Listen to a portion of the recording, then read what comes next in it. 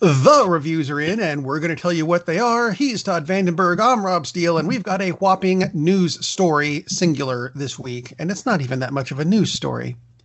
But it did amuse me because it's something we've brought up a few times, is the ill-fated New Mutants movie. Yes. Which was supposed to come out, 2 years ago now? Because they finished filming it. Honestly believe it was, yes. Back in, the 1600s? Yes. Wow. It showed up on Amazon this week for about an hour as a pre-order for $25.99. And then it disappeared. If anyone has actually bought the pre-order, please let us know, because no one recorded any details about it. They just kind of went, really? It's there? Let me get my pen and write down it disappeared. It was one of those weird things. And that's the end of the news. Why would it be $25.99? Because it's allegedly... how random is that? One of those things of... We wanted to release it theatrically, but we couldn't, so we're going to do it theatrically, but online. Yeah, but most of those have been $19.99. I know it because it was filmed back in the 1600s. It's got a better vintage to it. That's what it is. I mean, virtually every single one of these movies that's been released for rental as a debut has been $19.99. So $25.99 for that movie? Okay. I heard it was actually good, and yet. But you see, I can actually tie the New Mutants in to the first review. See, watch this. I've got a segue. 2 wheels, lots of gyroscopes. New Mutants being a spin-off of the X-Men. And Todd, I can see you remembering this. Do you remember the Uncanny X-Men issue number 142? Not off the top of my head, but if you sing a few bars, I'm sure I'll know it. You'll go, oh, that one. I think everybody who has ever done comic books has seen this cover. It's got a picture of one of the Sentinels, the big mutant hunting robots. Yes. Absolutely frying Wolverine. With the caption on it that says, in this issue, everybody dies. See, that it's an iconic cover. It is. And you know what? There hasn't been really a DC equivalent of it until now. Ta-da! The first movie we've got this week is Justice League Dark Apocalypse War, which came straight to video because they don't release their animated movies theatrically. And frankly, I think a lot of them could have. Yes. Because these have been really good, including this one. The basic plot for this: Darkseid is coming, and they know he's coming, so you know what? Let's do a preemptive strike and get him first. Except it fails miserably. Now, this is not a spoiler. This is the first maybe 10 minutes of the movie, and it's before the frickin' credits. So it's not a spoiler.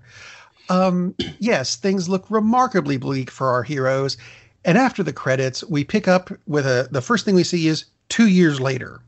And yes, we do get a lot of it in flashbacks. Don't panic. But the Earth has pretty much literally gone to hell. There's a rebellion against Darkseid and his forces, which now include parademons that have been crossbred with Doomsday. That's not good. Yeah, Doomsday being the guy who beat the crap out of Superman to the point of killing him. Yeah, that's not a good thing. I am not going to tell you who the guy with the green eyes in the trailer is, but you figure that out maybe 15 minutes into the movie. Now, who's involved in this particular film? Because we've had several different ones of the DC animated universe in this. In this film, you have the entirety of the Justice League, including Hawkman, who finally gets a line. Yay for him. Wow. The entirety of the Bat family, including Nightwing, Batwoman, Batgirl, Batwing, for Christ's sake, is in this. Although Alfred isn't. But he's mentioned a few times, so I think it counts. The Teen Titans, which now include Kid Flash, Lois and Clark's kid, Jonathan Kent. Yeah, that Superboy. As well as the other cloned Superboy. He's in it. The Suicide Squad, Steel, Shazam, Justice League Dark, because this is a Justice League Dark movie. Yeah, hopefully they're in it. Lex Luthor, Bane, a majority of the Green Lantern Corps that you know, and probably a few that you don't. And I'm not sure I've got half of the people in it. Name somebody in the DC universe. They're in this film somewhere, or at least they're mentioned. Yes, we don't see Amanda Waller because she's dead. Aw. That's not much of a spoiler. But here's the closest thing I'm going to give you to a spoiler. This, unfortunately, in my mind, is the last in this particular DC animated series. Where, if there's more of them coming, it's going to be different than the Justice League and everything we have now. The spoiler is it's seriously tied in with the Flashpoint movie. Woo! That's awesome. It really is. So if you've liked any particular incarnation of this Justice League or any of these animated films, you need to see this. But maybe not with your kids. It's rated R, and it's rated R for a reason. It's really violent. There's a lot of blood. Not necessarily Quentin Tarantino amounts, but, still. There is language in appropriate places. And some of it, you hear characters that you've always wondered, what would it sound like if they said something like that? You're going to find out in this movie, and you'll go, you know what, it kind of works, and it's kind of jarring, which it's supposed to be. So there we go. So overall, this was a really, really good movie. Was it fun? In places. But it was a great story. It was a great wrap-up for this series. And it even had a fight scene between two characters I've always wondered about, in that sort of, if you put these two characters together in a fight, who would win kind of way. How awesome. That kind of thing. I'm not going to tell you who, but one of them's in the trailer. Awesome. Hint, hint. It is now available from Amazon, iTunes, the DC streaming store. Pick an online place. It's there. And if you're a DC fan at all, you're going to want to watch this because this was really good. I am so happy to hear that. As you mentioning that according to what happens in this film, that changes their universe. I mean, they've really hyped that. So That's hardly a spoiler. I mean, that's one of their promoting events. The one thing I hope, because you mentioned the profanity, I really want to hear the Flash drop like a string of F-bombs as fast as he can. That would be fantastic. Because I can totally picture him doing that too. That sounds awesome. In this movie, there's a few places where you're going to go, he's going to. I know he's going. He has. He just seems like he would be the one who would always do that, doesn't he? I'm doing it in my head for him, that kind of thing. As in Wally, not Barry, but yeah, Wally would totally do that. The Kid Flash that we get that's with the Titans is Wally. That's Wally. Okay, I had a feeling because that was the original Kid Flash. So, although it's not the Wally you think it is. That makes sense. Spoiler? Totally makes sense. This is basically, it's the new 52 animated universe. And if you don't know what that means, look it up. I'm not going to even try to go into that here. It gets complicated. Right. But it's not the red-headed Wally. It's the other one. Right. That sounds awesome. I'm so happy to hear that because I've been looking forward to that ever since they announced it. I mean, there's some horror aspects to it, which I think leads into your review, or first one anyway. It does indeed. I'm talking about a movie that just came out last year when people could still go to the movie theaters, and accept no substitutes, although you probably would want to. This is called Crawl. And again, if you're surfing through and looking for a movie called Crawl, take the one that came out in 2019, which is about alligators attacking people. The premise is actually pretty decent. It's a young girl, she's in her 20s, she's in college. And she goes back home to try to find her dad because there's a hurricane a-coming. And no one has heard from Dad, so she goes back to their home and finds him. And for some reason, he's stuck down in the basement/crawl space. It's kind of a combo of those things, which just makes perfect sense. It does make sense. The setup is really well done. The acting throughout is good. However, there are some issues with the plot, as in it's stupid as it continues. Early on, I thought, well, this is a lot better than Underwater because the actress can act, and she has more than one emotion, which is nice. The premise does make sense because hurricanes happen in Florida. Hello. And despite the fact that it's in Florida, there are some houses that do have, like, depending on where they're built, they do have these limited crawl space / basements. It's bigger than a crawl space, but it's not a full basement. So it's just kind of half height type basement, put it that way. The problem is that apparently either every alligator in the state of Florida centers on this town and basically one neighborhood of this town, because that's all we ever see basically once the premise starts rolling. Or Florida has, I don't know, like 200 billion alligators because the water's just infested with them once it starts flooding. So they're trapped in the house and they're trying to get out of the house. That's the premise. There are a lot of problems with this because you know how in bad horror movies people make the most almost purposefully stupid decisions you could possibly make? Yeah, that happens in this movie a lot. So people leave something behind that they shouldn't have left behind, and they have to go on this dangerous thing to get past the alligators to get it. And then instead of going back to the safe place they have, they just sit there out in the open where the alligators can come get them. It's like, yeah, that made perfect sense. I'll just sit here because the alligators won't see me. The worst part of this movie is, and talk about foreshadowing because she happens to be on a swim team in college. Hint, hint. She has to outswim the alligators because Dad has been hyping her, like because he calls her the apex predator. Hint, hint. So she eats the alligators in the end. Yeah, she does. She eats every one of them. She just unhinges her jaw. Turns out she's an anaconda. Who knew? So, which would have been much better. Oh my God, that's the movie they should have made. Snake Girl. So several times she has to outswim the alligators. Okay, here's an issue with it. Most people probably understand alligators can swim faster than people. Most people probably don't realize how much faster they can swim. A lot. The speed record for a 50-meter is 5.52 miles per hour, set by a certain guy who has like 9,000 gold medals hanging off his chest, Mr. And Charles. smokes pot. Yeah, I think that's what he uses for fuel. Alligators can swim up to 20 miles per hour, 4 times faster, basically, than a person. This is not Michael Phelps swimming either. Let's remember that. It's Michelle Phelps. This is a chick who is in college and just lost her regional meet to go on to the next level. She lost by 200ths of a second, but hey, she lost. Yeah.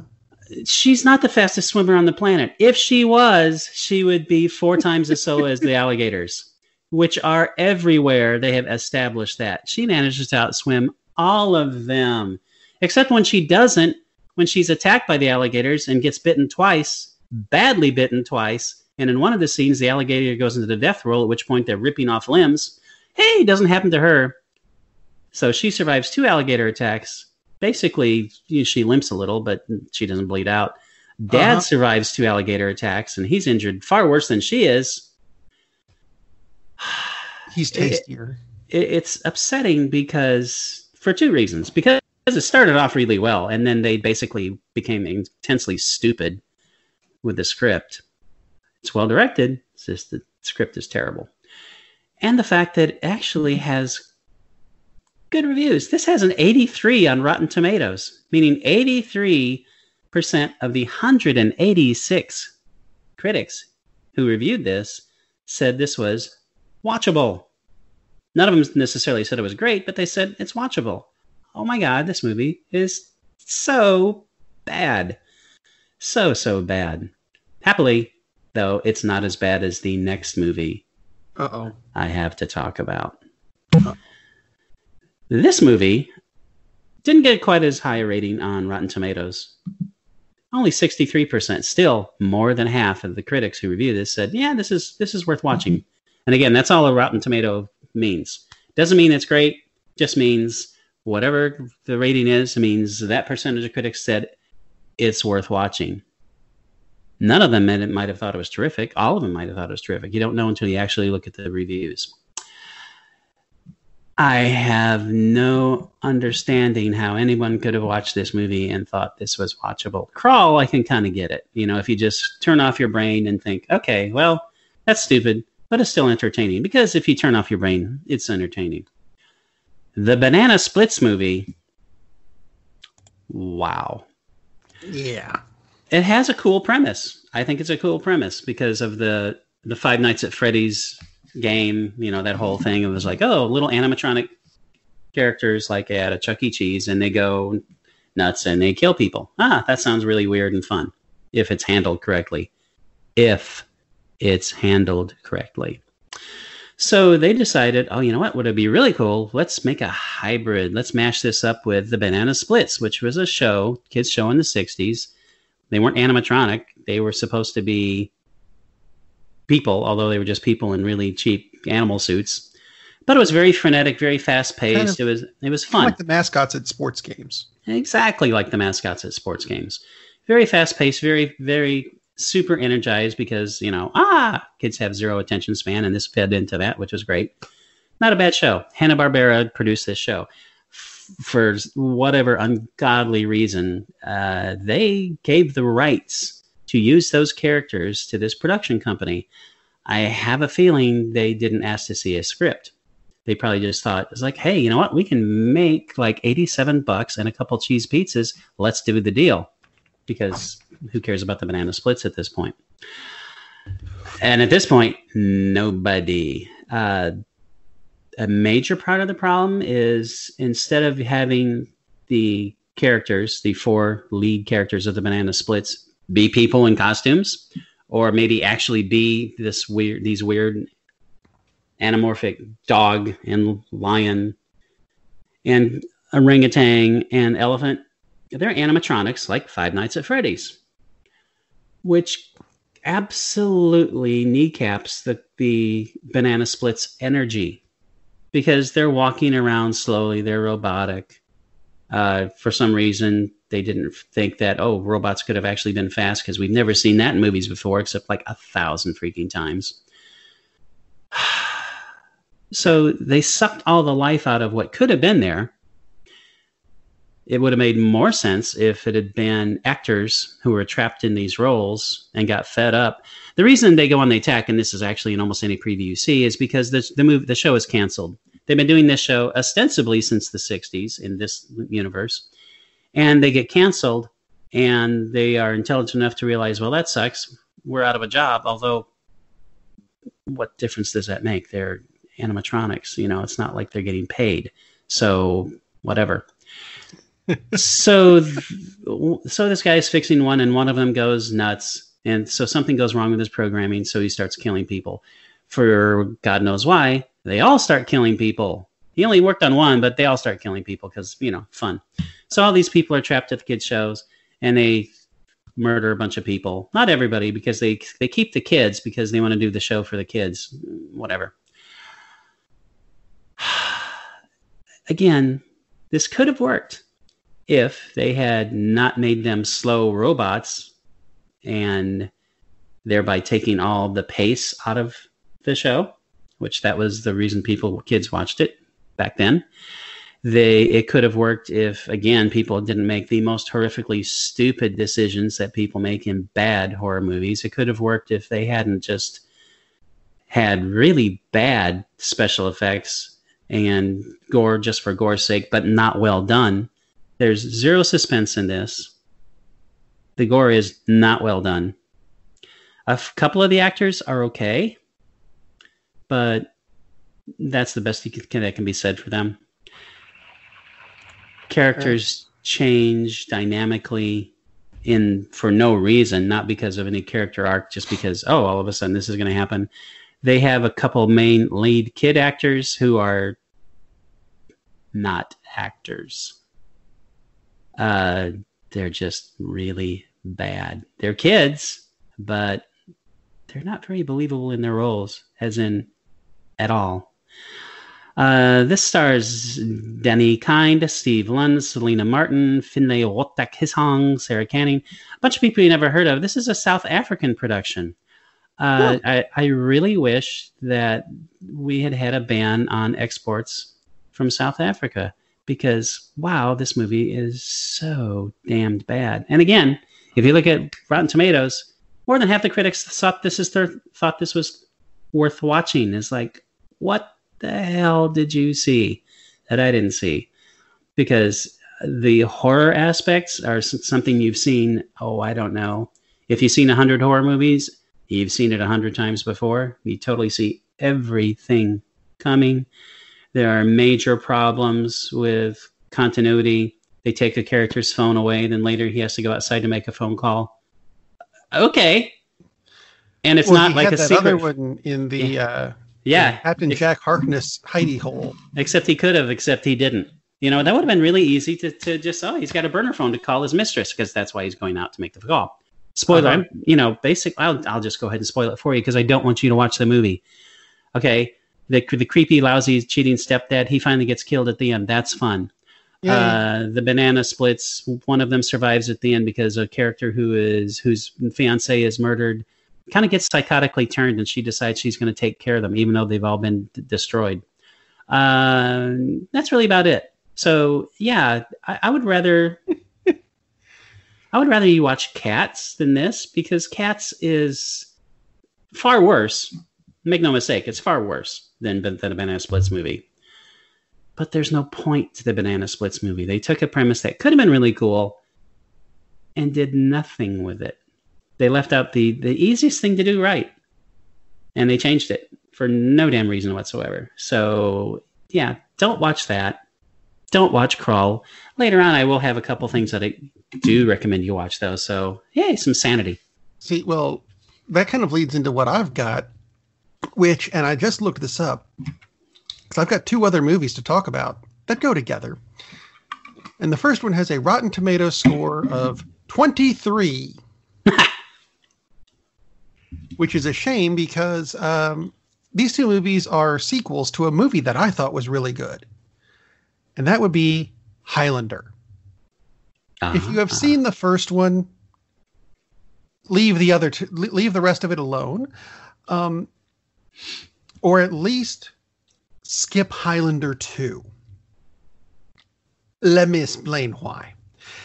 In the first Highlander movie, we follow Connor MacLeod of the Clan MacLeod, who is born in Scotland in 15-something or other, and he's immortal, and he's taught how to survive against other immortals from Ramirez, who has a very long name that I don't remember all of.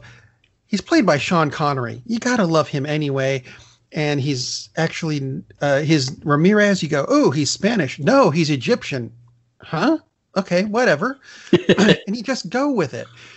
And that movie worked. It built up a mythos around it, and it just worked.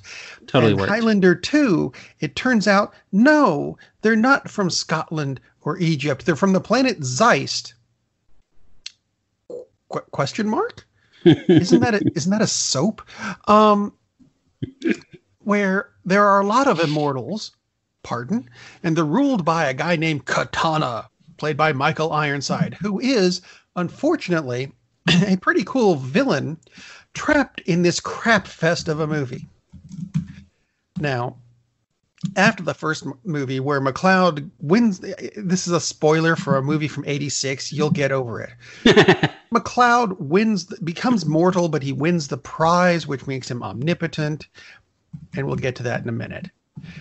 And everything is fine, but Katana decides to prevent MacLeod's return to Zeist, where he's where he's the leader of the Resistance. So Katana sends a crossbreed of Sonic the Hedgehog and Lenny and Squiggy, see if you wrap your head around that one, to kill MacLeod, who is now old. Well, guess what? It doesn't work. MacLeod kills them instead, somehow rebooting MacLeod to make him young because he had gotten old, and it brings Ramirez back from the dead. Question mark. Now, McLeod also meets the leader of the human resistance, played by Virginia Madsen. Character's name is Louise, and they meet just before the fight with the Hedgehog brothers.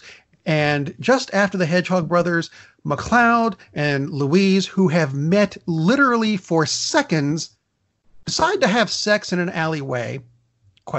Against a wall, okay, fine, while still clothed. I'm sorry, what? Because this is the first of the massive, well, not the first of the massive plot points, one of the massive plot points that made me go, what the hell is this? She's wearing pants. Her legs never go above her waist, but they're having sex somehow. How do you, logistically, that doesn't work. Aliens, bro. I'm sorry. Anyway, the resistance she's leading is against the Shield, which McLeod helped build to rebuild the ozone layer, which killed off his wife, Brenda, from the first Highlander movie. They built a shield so the ozone layer can rebuild itself. Great. Well, she wants him to shut it off. And he says he wants proof that the ozone is back first. I, on the other hand, want an explanation as to why turning off the shield technology, turning off the shield made technology regress about 50 years. Because this movie takes place in 2024. And I know we're not quite there yet, but for some reason, everyone now drives Studebakers. Wait. And they do international flights in propeller-driven airplanes. We know this because Ramirez, when he comes back from the dead, comes back in Scotland and has to go to New York, which takes about half the frickin' movie. Anyway, there's a remix version of this movie. It's called a director's cut / the Renegade mix. It's not that big a deal. Basically, they added a scene where McLeod and Louise manage to go to the top of a mountain, which is somehow above the shield. And they make it to the top to not only find out that the ozone is back, yay, but the shield is apparently invisible from the outside. Because they look down and there's no shield. There's just landscape, ? Also, they can somehow breathe at an altitude that is above international flight levels. Did I mention that physics stopped working as well because of the shield? Because they did. When Katana came back to Earth to kill McLeod himself because the Hedgehog brothers screwed it up, he lands in a subway in New York. All right, fine. He then takes it over and floors it, taking the subway train up to 700 miles an hour. I read the speedometer. Yet, somehow, not only does it remain on the track, but it stays in New York. How? Oh, and all of the passengers die because of centrifugal force, but Katana doesn't feel any of that for no particular reason. Everyone gets thrown around the train. Meanwhile, he's standing at the control panel going, this is fun. Look, this movie is a crap fest from beginning to end. At best, it looks like a mid-'80s television movie. Props materialize in places they shouldn't.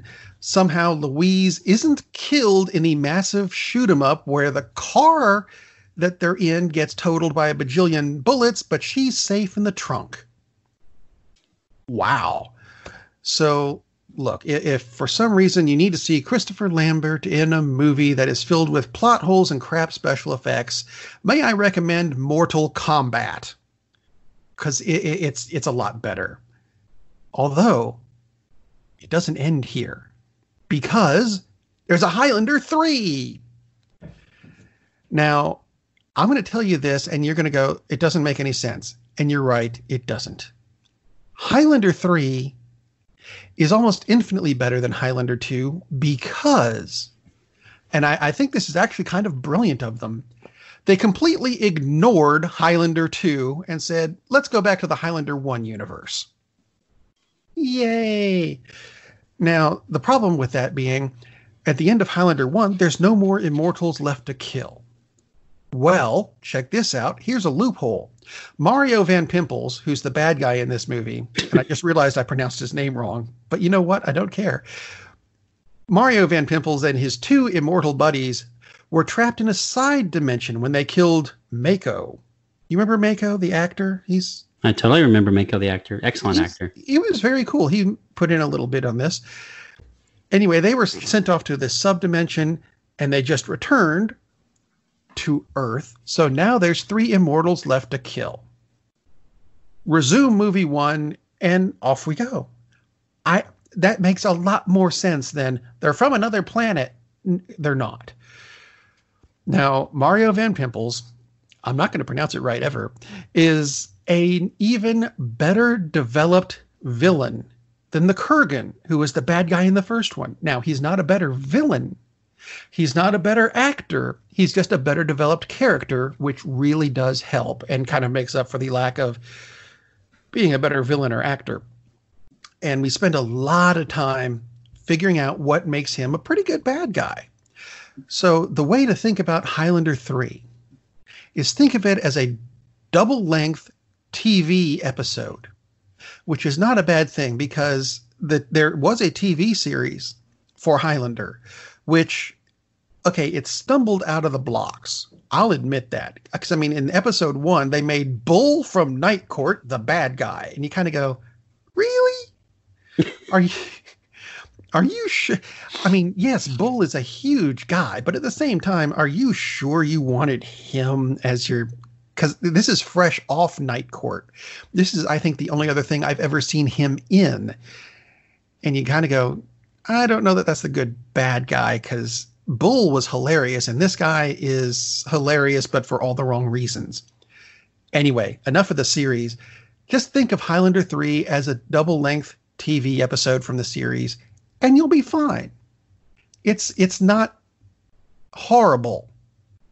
I'm not going to say it's good, but it's not horrible and infinitely better than Highlander 2, which, as far as I'm concerned, is the worst sequel ever. Not worst movie, just worst sequel. That's pretty horrifying. Have you seen the movie? Have you seen Highlander 2 with Lenny and Squiggy on their flying surfboards? I have not subjected myself to that. Thank God. It is. Do you? I know you remember Lenny and Squiggy. I totally remember Lenny and Squiggy. If you don't, look them up and just picture them with funky anime hair and goggles. I can sadly easily picture them that way. There you go. I think I saw too much Lenny and Squiggy. Ugh, my God. I am going to mention, I'm not going to go into depth on either one of these, but I'm going to mention a couple of palate cleansers for you, should you have been unfortunate enough to watch any of the movies we've been talking about, other than Highlander. Yeah. And of course, the Justice League movie. So, since you're still stuck inside, and in a lot of cases, you may not be stuck inside, but you should still kind of stay inside, and please practice social distancing when you do go out. I've got a mask. A couple things. I have several. So, a couple series that you can watch. Brooklyn Nine-Nine. Brooklyn Nine-Nine's been out for a long time. Premiered in 2013, still going strong. When this first came out, I was like, I don't really know, because it was another ensemble comedy starring a Saturday Night Live alumnus, and a lot of those have been ugh. This is terrific because it's not just a vehicle for Andy Samberg, who is the lead. It is absolutely an ensemble piece, and Brooklyn Nine-Nine is a precinct in Brooklyn cops. So it's about this detective squad. This is some of the best comedy ever. Every single episode has at least 3 or 4, if not 10 or 15 lines, and they're 23 minutes long, that just make me laugh out loud, like really laugh out loud. I actually use this as a stress reliever during my normal gig, because during lunch, because some of the sessions we have can be kind of stressful. So I fire at Brooklyn Nine-Nine, I watch an episode, and if I have time, I'll watch 2, and it's like, I feel so much better. Super, super funny show. Every single person in the show is excellent. I want to mention especially Terry Crews, because a lot of people like the Terry, who his character's name is Terry in this, and he refers to himself in the third person a lot, which is awesome. And Andre Braugher, who his character is so deadpan. That's a running gag, is no one can read him because he'll say things like, "I am completely enthused," and that's just a running thing. Thank you, Mr. Spock. The entire show. Yeah, I couldn't do Andre Braugher because my voice isn't deep enough, but it's just. All of it is fantastic. And it is not an Andy Samberg vehicle at all. Yeah, he's the lead of the leads, but absolutely an ensemble piece. Super funny show. Highly recommended. They actually have season 8 is going to be coming up. So you can stream this on a lot of different platforms. So actually probably on one platform, but I'm too lazy to look it up. Look it up yourself. I bought the thing on Vudu because it's so good. A new series that my lovely cousin Susie turned me on to just the other day called Dead to Me. This is a comedy drama. And oh my gosh, the premise of this show is a widow is having a really tough time coping with the fact that she lost her husband. She goes to a support group. She meets a new, sparkling, funny friend who's also there because she just lost someone just 8 weeks prior. So it's the friendship that develops between the two of them. Has lots of twists. Has a big twist that comes at the end of the first episode. I saw the first twist come, which happens in the middle of the episode. I did not see the twist that comes at the end of the first episode. It stars Christina Applegate, who is hilarious. Stars Linda Cardellini, who is hilarious. Executive producers. So don't hold the first name against it unless you like this person's work. Actually, I'll go with the other person. Adam McKay, who has done some amazingly good movies. And Will Ferrell. So it's from those minds. And it's not full of a lot of the Will Ferrell silliness. And there's no Will Ferrell to be seen, although I imagine at some point he may pop up in an episode or something. I'm only 2 episodes in. 3 episodes because I watched the third one just before this. Extremely funny show. There is some drama to it, though. I would say it's a comedy drama as opposed to a comedy drama. But awesome show. Christina Applegate is excellent in this. Cardellini is excellent. Everyone is terrific in this. It even has James Marsden. And I don't really care for James Marsden because it seems like every character he plays is so boring. He's actually enjoyable in this. Ooh. But he was in Sonic the Hedgehog. Oh, wait. Sorry. You're right. He was boring. Yeah. He actually isn't boring in this. He's somewhat interesting, which for him is like a colossal achievement.